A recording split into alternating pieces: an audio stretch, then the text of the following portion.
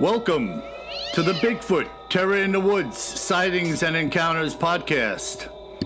I'm your host, W.J. Sheehan. Hello, everybody, and welcome to our show. I'm your host, W.J. Sheehan, author of the series of books Bigfoot Terror in the Woods Sightings and Encounters. And we're so glad that you chose to join us today. In today's segment of Cryptids in the News and in History, Kevin is going to rattle the dog's cage. No, not your dog, the dog, Dogman. And we'll be discussing some very interesting data regarding the beast. I recommend to you that it is once again adult diaper time. And I hope you heeded my warning and went down to Walmart and bought an extra large box. You're going to need them. And in part 2, I will be bringing it on with snakes, alligators, and Bigfoot in what is one of the most hair-raising accounts that you may ever hear. This will be followed by some very interesting listener mail sent in by people such as yourself. You do not want to miss our listener mail segment today. And before I hand the ball off to my brother, I have a bone to pick with a few of you. In our last podcast, I asked you nicely to put the bonbons down and buy a book to show your support for what we are doing. But did you listen to me? No. So now I'm going to ratchet it up a notch and insist that you give up a case of your favorite cheap beer and buy a book instead. Are you listening to me? Now, let's put the hammer down and get on with the show. Kevin, are you out there? I'm out there. I'm not ready to give up my Pabst Blue Ribbon beer, though. How about some $3.99 a case Schmitz? I don't even know if they still brew that stuff. We'll have to find out. But I'm a little nervous about snakes, alligators, and Bigfoot because, Bigfoot, the big hairy man is certainly pretty scary, but snakes, I don't like snakes at all. Yeah. Well, I think you're going to find out that Bigfoot has a certain affinity in his diet for some creatures that you might not think he would. Oh, well, maybe I like Bigfoot a little more then. Yeah, he's kind of like a pest disposal unit. Excellent. I might have to get one to hang around in the yard. Forget about the exterminator. You can invite Bigfoot to your house. Excellent. So, I know you're loaded for bear today, Kev. But before we get going... Go ahead, yeah. A couple of people out there apparently are a little interested in what exactly is a fang-fang. So I thought I would clear the air about the mysterious fang-fang beast. Fang-fang is a 165-pound Neapolitan Mastiff, and he lives in an 8x10 vinyl shed with an archway cut out for him to get in and out. And I guarantee you, if you think you want to live or be around a Bigfoot, just try stepping into Fang-Fang pen for a minute and trying to grab his bowl. And you may change your mind about facing off with the hairy man. Reminds me a little bit of, remember Spot that used to live under the stairs in the Munsters television show? Yeah, well, Fang-Fang's like that. When the stairs open, all you see is teeth. All right, we better make sure that Fang-Fang stays calm during this episode of Cryptids in the News because I know, there's a history there with Dogman sightings that he scares the bejesus out of our furry four-legged friends. Yeah, well, nobody wants to face off with a Bigfoot either, I guarantee you that, or a Dogman, or a Fang-Fang. Exactly. So what do you got, bro? Yeah, so this week we're going to talk about Dogman. And, I think Dogman is even a little creepier than our favorite hairy man, Bigfoot. I think if you ran into Bigfoot, in the wild, that would be terrifying, but I think Dogman is even a bit scarier. So, the first sighting of Dogman is said to have occurred back in 1887 in a place called Wexford County, Michigan. Wow. Yeah, and Dogman seems to be a big part of cryptid legends in Michigan. So if we go back to 1887 and we look at this place called Wexford in Michigan, if you think of Michigan from a geographical standpoint as like a left-handed mitten, if you were looking at the map, Wexford County would be near your ring finger in the mitten. So, okay. Yeah, and in this old sighting, 1887, Dogman was reported to have been seen by some logging men. And, they're out there in a wooded area in the forest, cutting down and cutting up some trees. And they reported seeing a large beast that had the body of a man, but the head of the wolf. Wow. And it was walking upright in their sighting on its hind legs. Okay, now look, these are verifiable, well, not verifiable, we're going by what we're reading or what you've researched. Yeah, what's recorded at some point somewhere. Right, these lumbermen, these lumberjacks, come on. You think they can't identify something like that over a bear or a moose or a deer? Yeah, I think they know the animals they're looking at and know when they see something that's totally strange. Yeah. Yeah. And then, in some of the other sightings, just getting more into the typical description of Dogman, they're often described as having more teeth in their mouth than their mouth should be able to hold. So, I think of it a bit like one of those sand tiger sharks that we have living off the coast here in North Carolina. You see them swim by and it's just teeth like coming out of their mouth in all directions. Right. The jaws can't even contain the amount of teeth that they have. They're coming in and out at all angles and just hanging out. Exactly. Wow. And that's how, in all of these different accounts, Dogman is often described as not only having the big snout, but having more teeth than it appears could actually fit inside of its mouth. Wow. A very small percentage of the Dogman sightings report that the creature is looking like a Bigfoot, so kind of like a hairy, man-like creature, while most of the sightings describe Dogman as having rear legs with a knee that bends toward the rear, like that of a dog or a wolf. Yeah, that's incredible. I have an account of these guys that were hunting in a cornfield. And one guy walking down one corn row and one the other, like next to each other. And one of these things was in front of him. He thought it was some type of nasty-looking giant timber wolf until it stood up. Whoa. Yeah, and then that was the game changer. Yeah. Yeah, they often talk about it too. Like, I don't know in that account if you recall, but they talk about it as having like amber-colored eyes or, glowing yellow eyes. Wow. Yeah, so pretty cool. You don't want to be facing off with one of these creatures anywhere.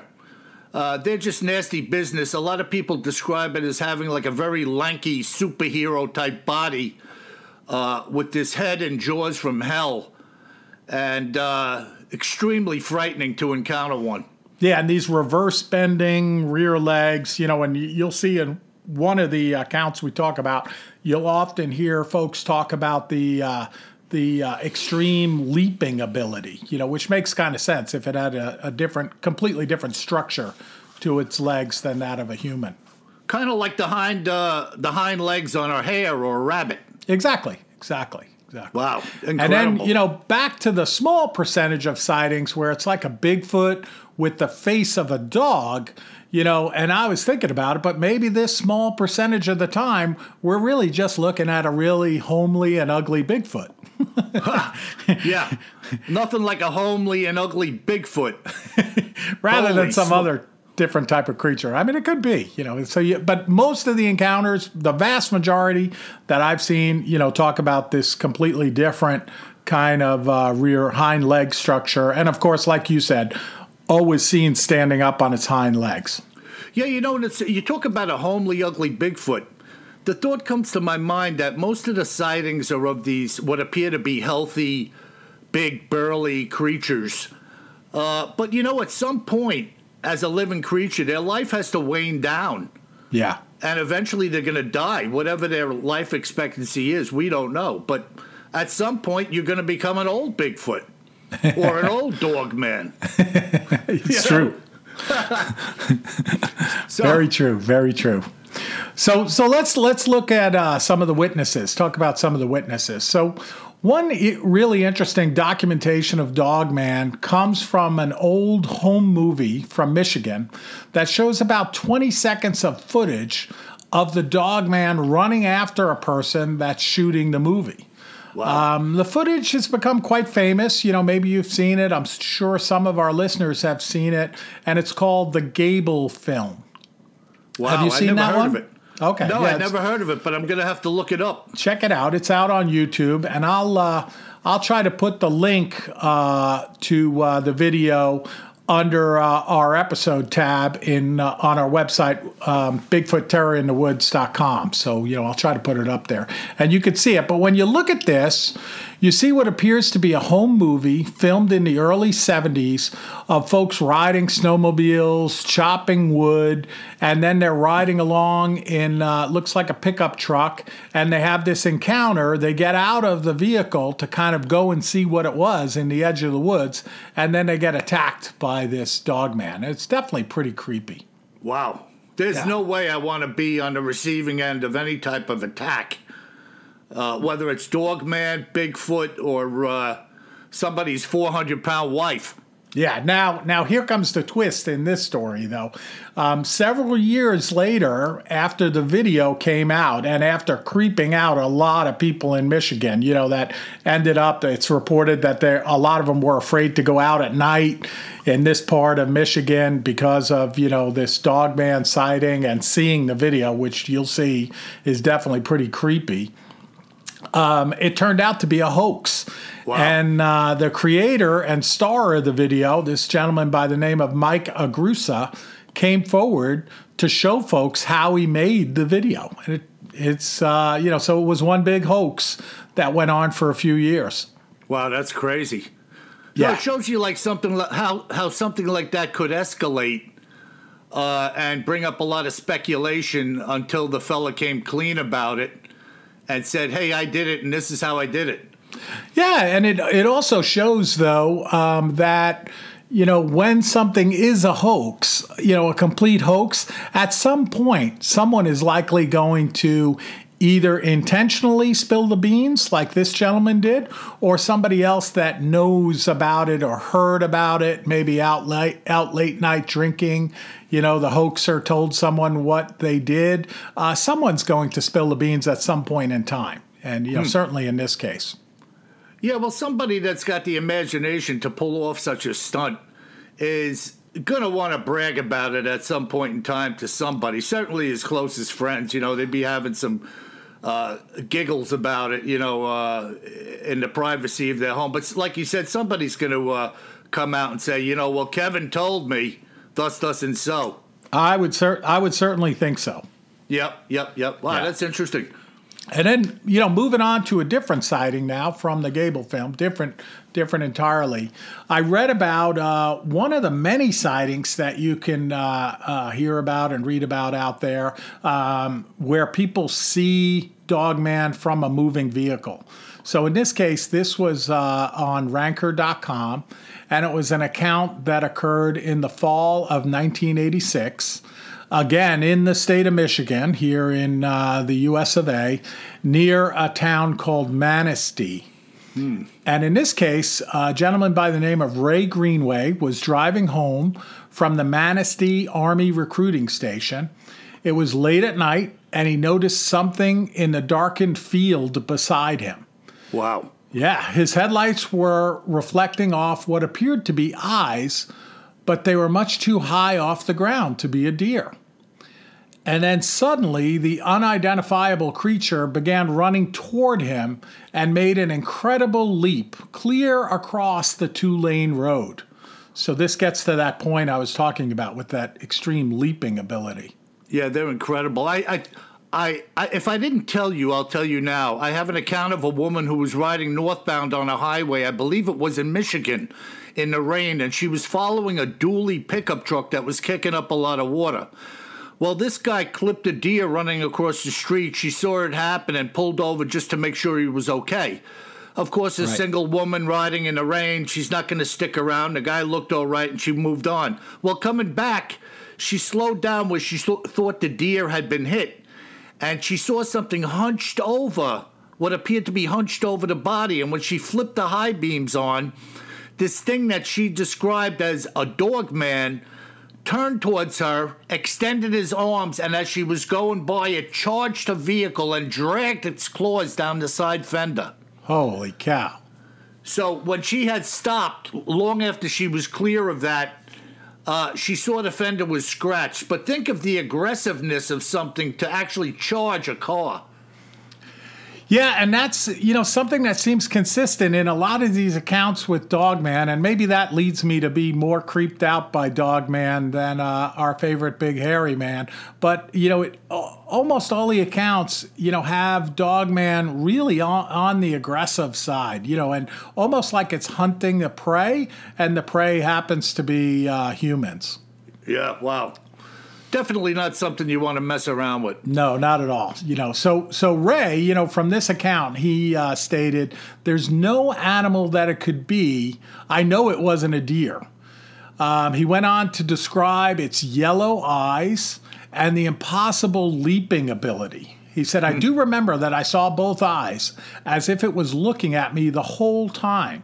That, along with the leaping ability, is what I will never forget." So, woo, Wow. No, can you imagine this giant dog man kind of hunting him down, even though he's in a vehicle, staring at him and then leaping over the vehicle?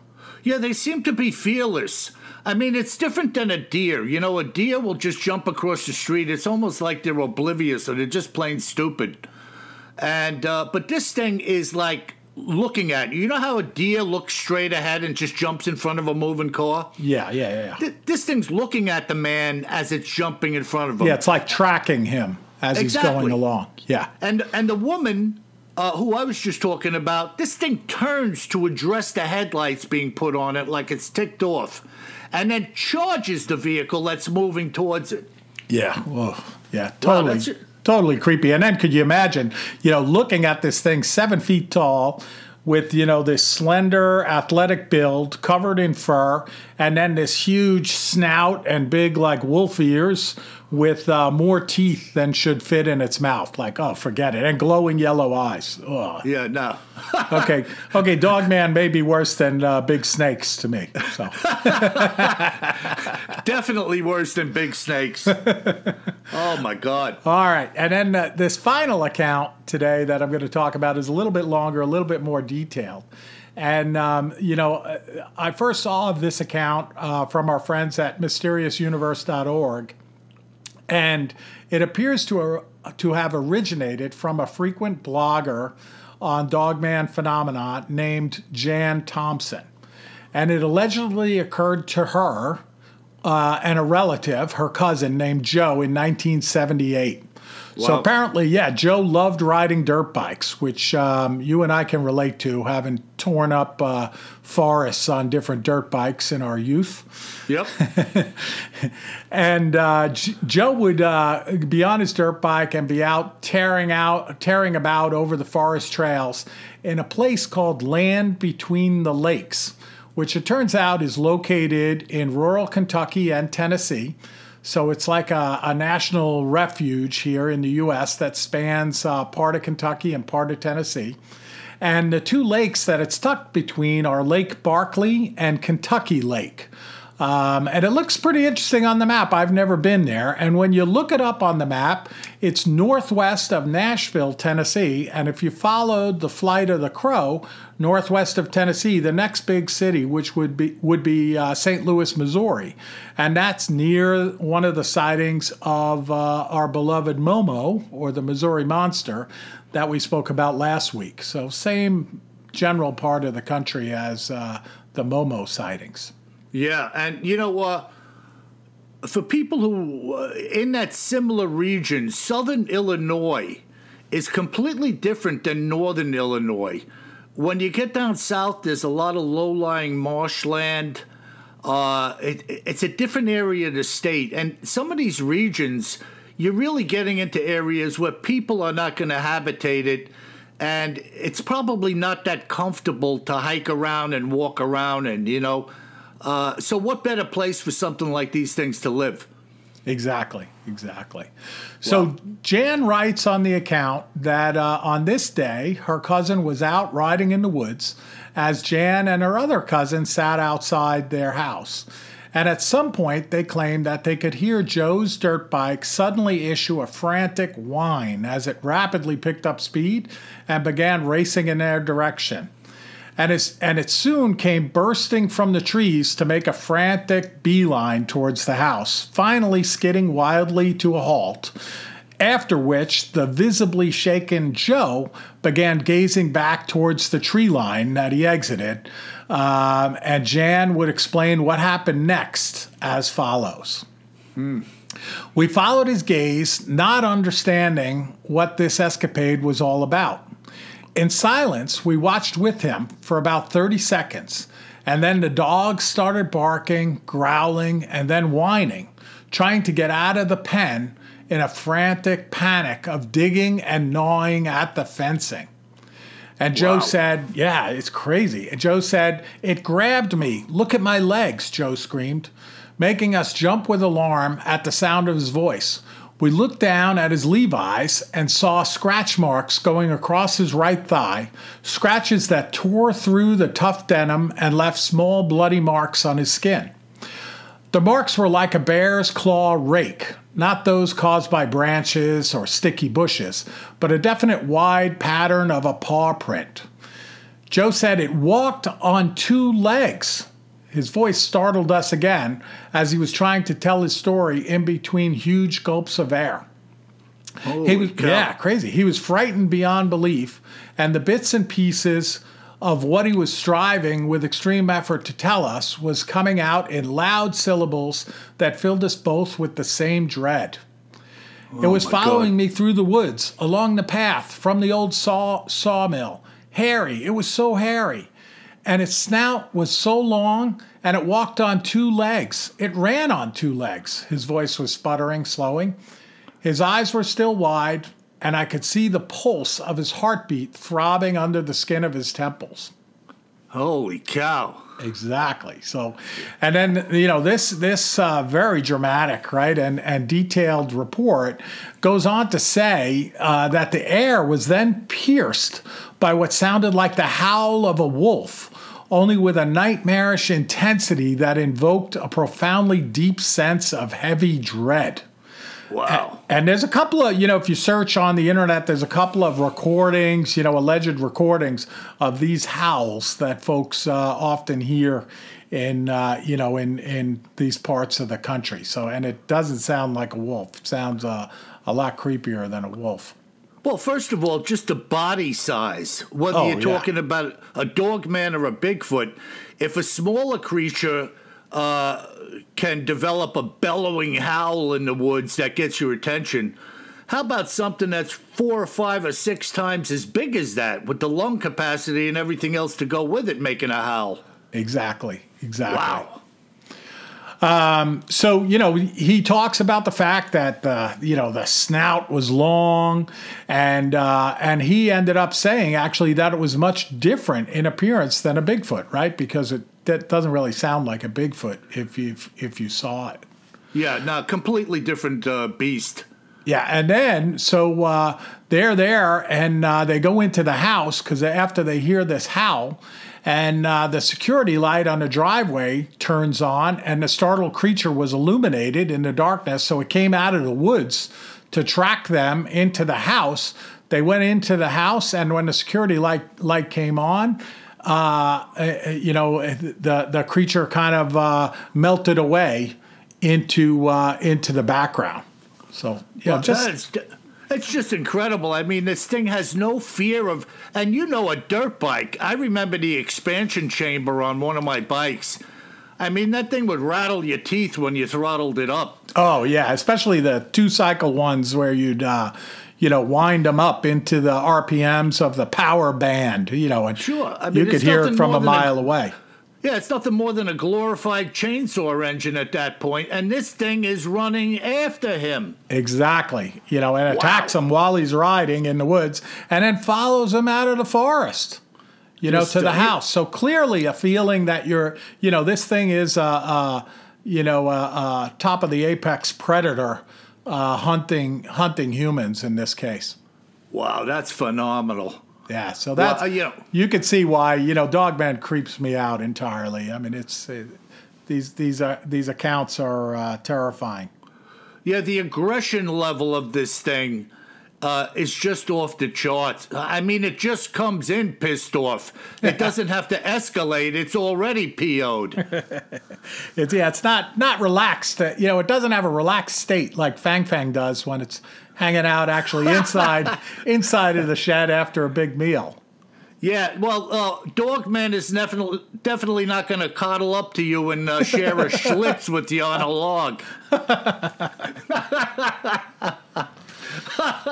He's going to take you a 6-pack of Schlitz and you with it, pal. Yeah, so we had a lot going on there this week in Cryptids in the News with Dogman. It's pretty interesting. And, maybe in one of the future episodes, there's some interesting legends, too, that come out of the Native American folks related to what they call the Cheyenne Dogmen. So, maybe we'll talk about that at some point in the future. But, it's more of like a spiritual, more of like a shape-shifting creature that comes out of a slaughter of Native Americans by the U.S. Army, back in the 1800s. Yeah, that's really good stuff, Kev. And that's why I said in our last episode, I think we're going to call it Cryptids in the News and in History and Other Oddities. Yeah. Because there's certainly a lot of cool stuff to dig up out there that I'm sure, well, I know I'm interested in it, and I'm sure our listeners are as well. Oh, it's very interesting stuff. Wow. All right, so let me break into the snakes and alligators and Bigfoot. Oh. All right. Everybody got your diapers on? All right, here we go. This bizarre tale was told to me by George Marcroft, a resident of here, Long Island. And here is what George had to say. In 1986, I was the lead mechanic on a pro drag race team. We toured the country, hitting every major event we could during the racing season. The car's owner was a wealthy dude who paid us well, and I was quite happy with the team overall at the time. One night during a meet in Florida, while having a couple of brews with some of the other racing teams, I made the acquaintance of a cat from Louisiana by the name of Lucas T. Rawlings. It was he, by the way, who specified the letter T in his name. Aside from the fact that he was missing 50% of his teeth and was proud of it, he was a crack mechanic, and we hit it off right from the get-go.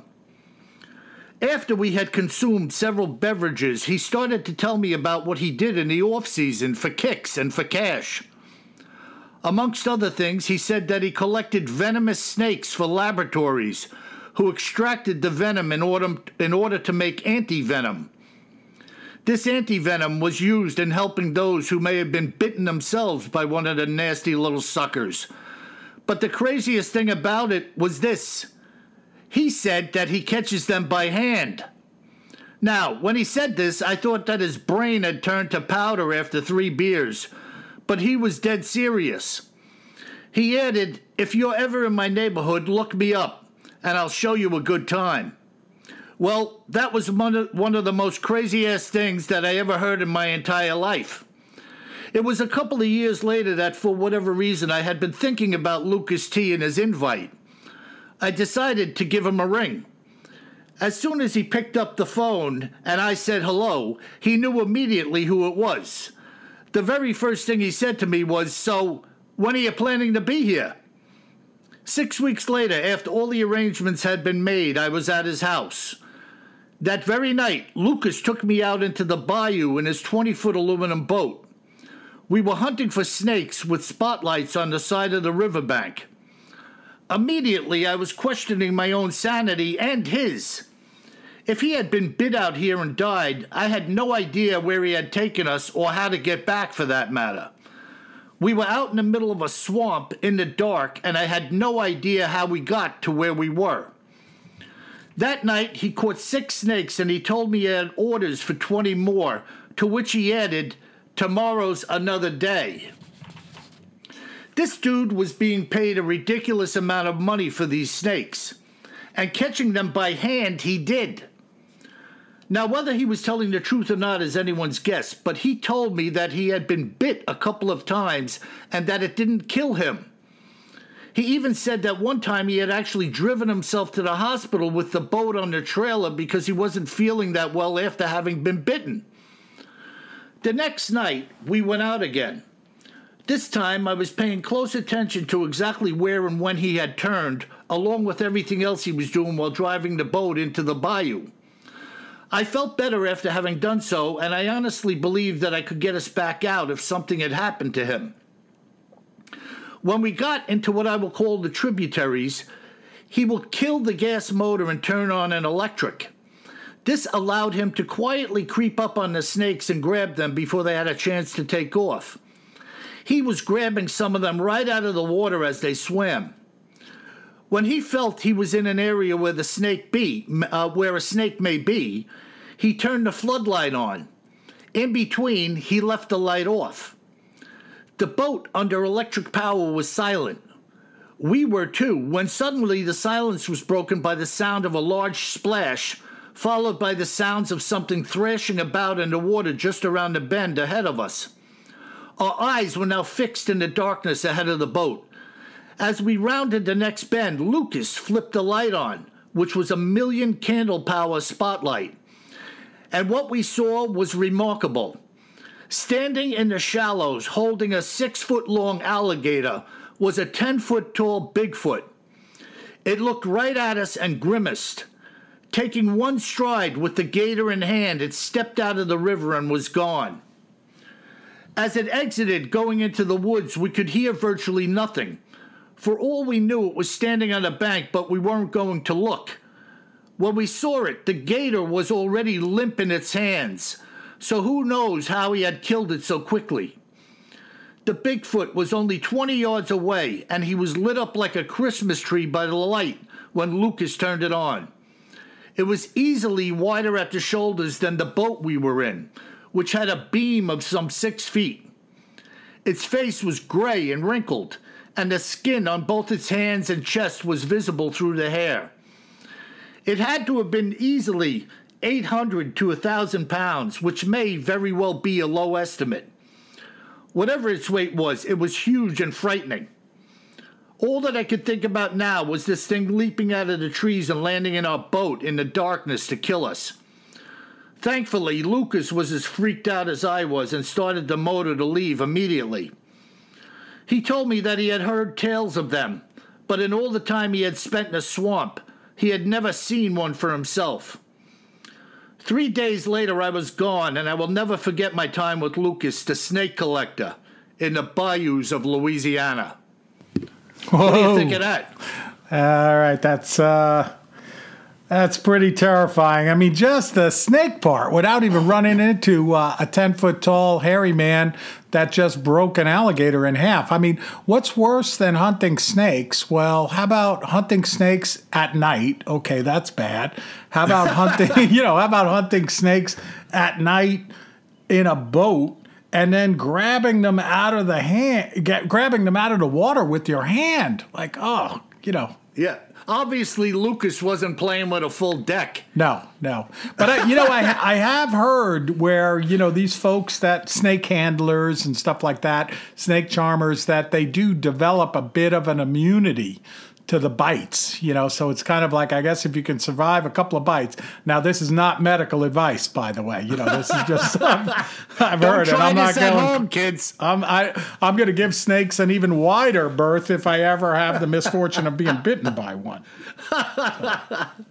But that's creepy. The problem is you don't know if you're developing the immunity until after the first bite, and it could be all over at that point in time. Oh yeah, it's just horrible too. Now, here's something really interesting. I had been talking to a Bigfoot podcaster, my buddy Wes, way back in, I think it was October. We were on the phone for a few minutes, and he said to me, "Hey, Bill, did you listen to the account of the one-eyed Sasquatch?"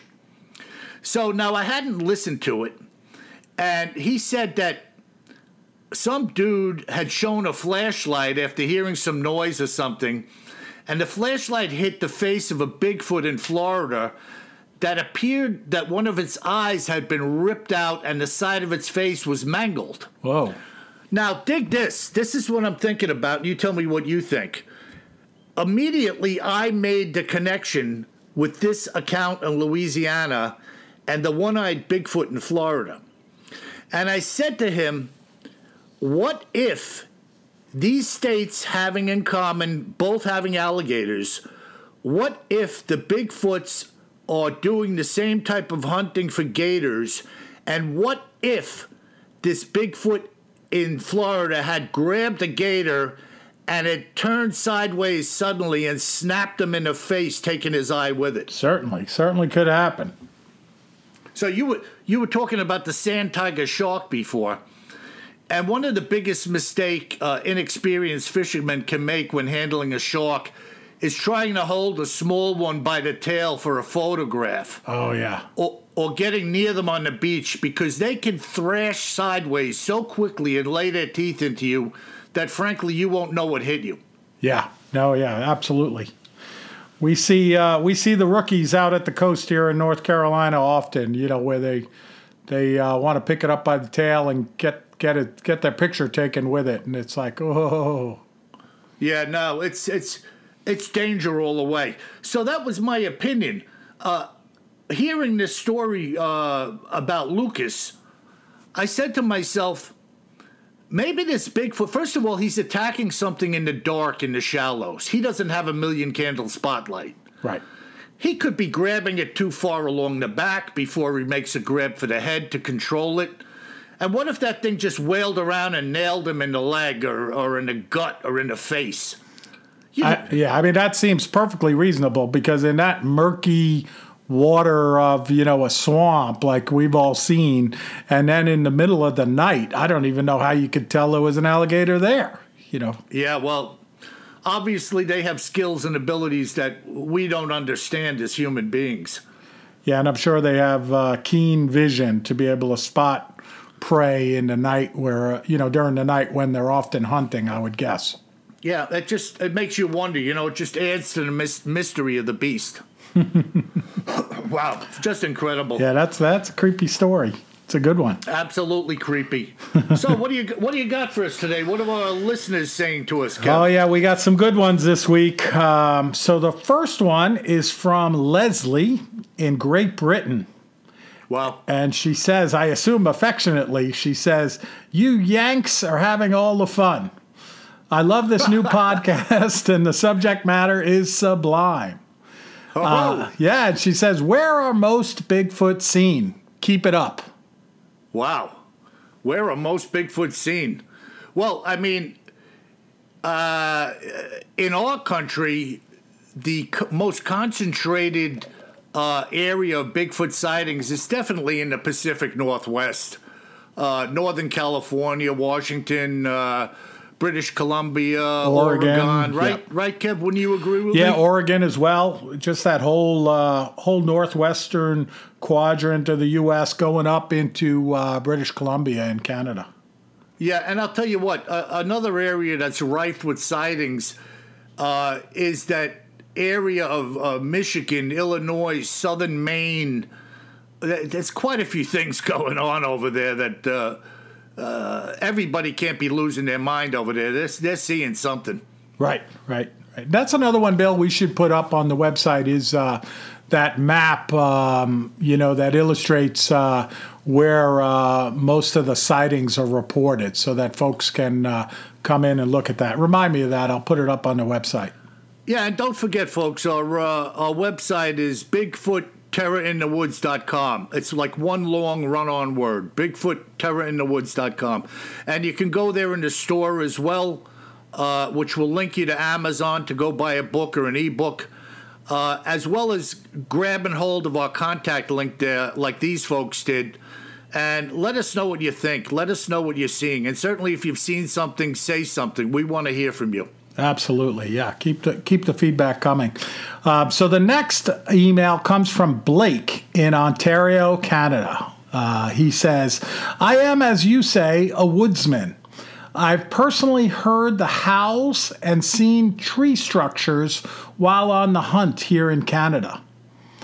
Twice I had a chill run down my spine that shook me to the core, and I knew I was being watched. These creatures have abilities that we cannot understand or comprehend. Keep up the great work. I really am enjoying what you are putting out! Exclamation point. Wow, that's great stuff. What was that guy's name? Blake from Ontario, Canada. Eh? Yeah. Hey, mate. So, Blake, you're in the teeth of it up there.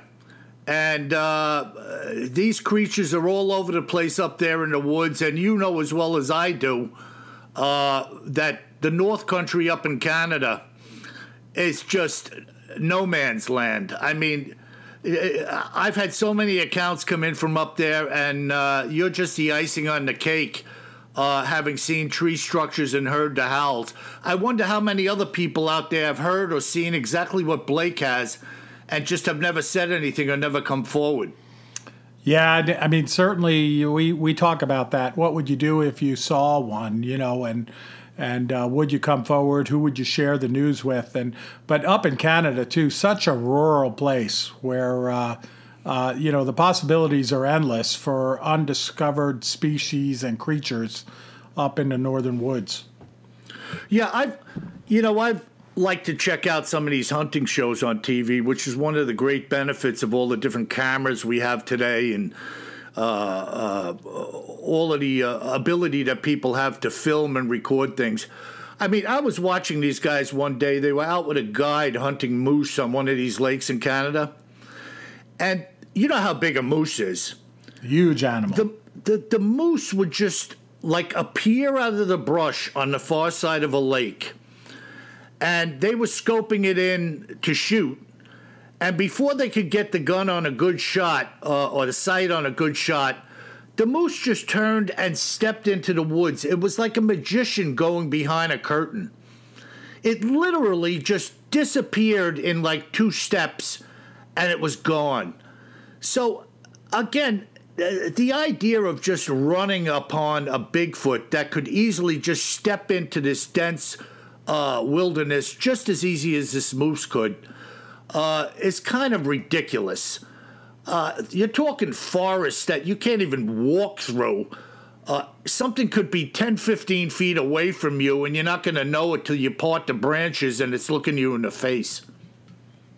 Yeah, it's scary stuff. Wow. Fantastic. All right, we're going to jump out to the west coast of the United States to one of my favorite little beach towns.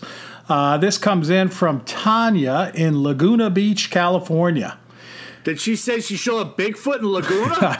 Well, I'll go on and say I've seen a lot of weird stuff in Laguna Beach, but I've never seen a Bigfoot. Yeah, I saw the Bigfoot doing the breaststroke in the pool at my hotel.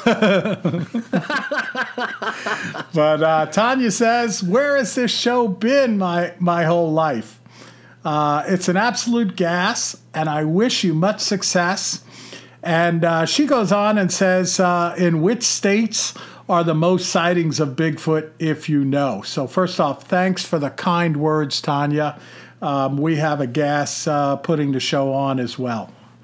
Wow, that's fantastic. And really, it just basically is a duplicate of what we just said. Exactly. The most states, or the most sightings in what states, there's so many of them. It's really not just an individualized thing. We were just talking about Washington, California, Oregon, but the list goes on with the Michigan, the Illinois, the Maine. Yeah, even Pennsylvania, right? We had an account that you went through a few weeks back, and I remember Pennsylvania lighting up quite a bit on the sightings map.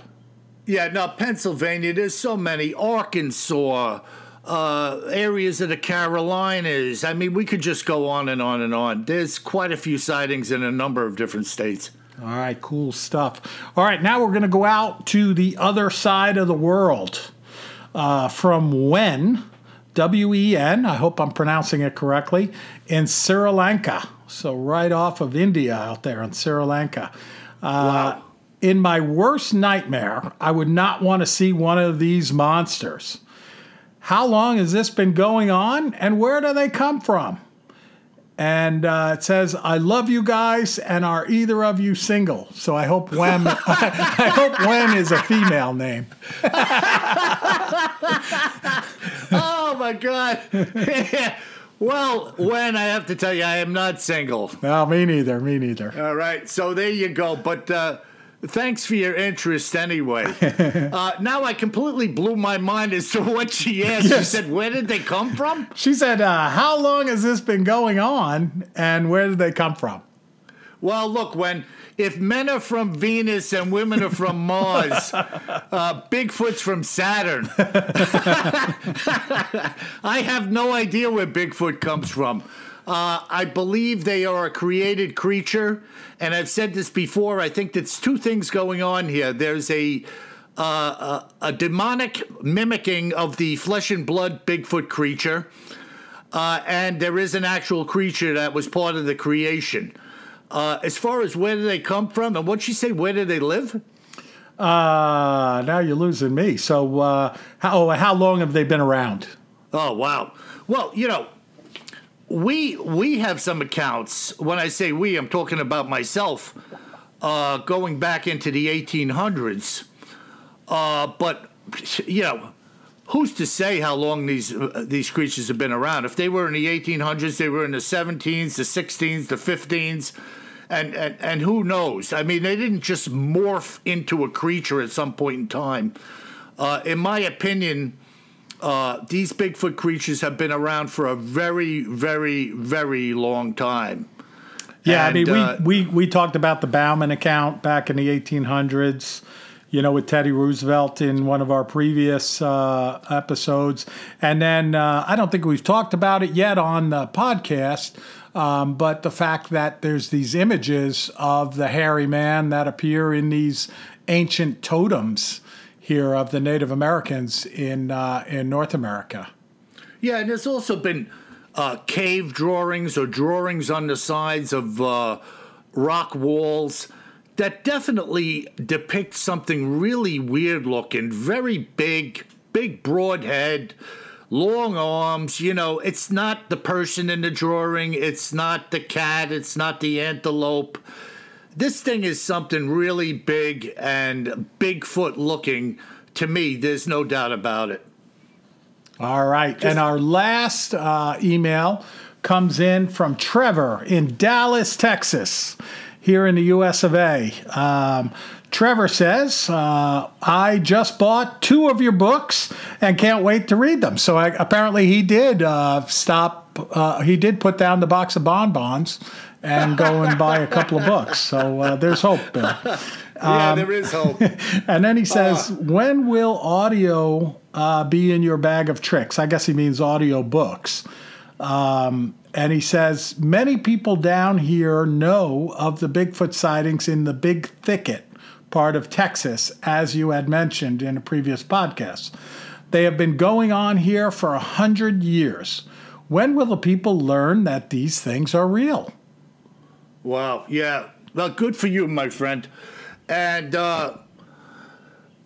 first of all, this Big Thicket, which we spoke about, so many people talk about having sightings and encounters over there. And here's just a confirmation from this guy who heard the podcast and said that these things have been going on here for 100 years. And I don't know how old he is. They're probably going on there for hundreds of years before this 100 years. The other thing is that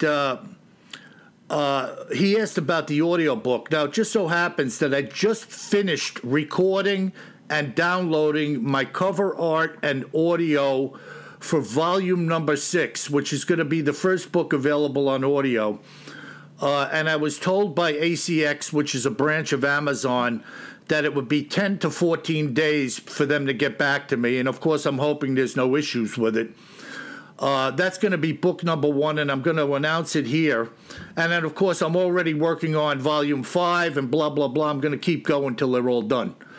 But thanks a lot for chiming in, and thank you for buying a couple of books. So you can buy a case of your cheap beer this week because you put the bonbons down last week, my friend. All right, Trevor. Wow, fantastic, Kev. What do you got to say about that? It's Texas, another big, vast state with a lot of it being unsettled and untread upon by humans. So not surprised, and we've heard a lot about these sightings in the big thicket of Texas. And although I've been to Texas a bunch of times, I'm going to have to make a detour to get over to the big thicket because I haven't been over there. Yeah, well, and just a side note, there are 9.5 million square miles of real estate in North America. Just North America. If anybody out there thinks that there can't be something creeping around or hiding out there in numbers, in my opinion, you are out of your mind.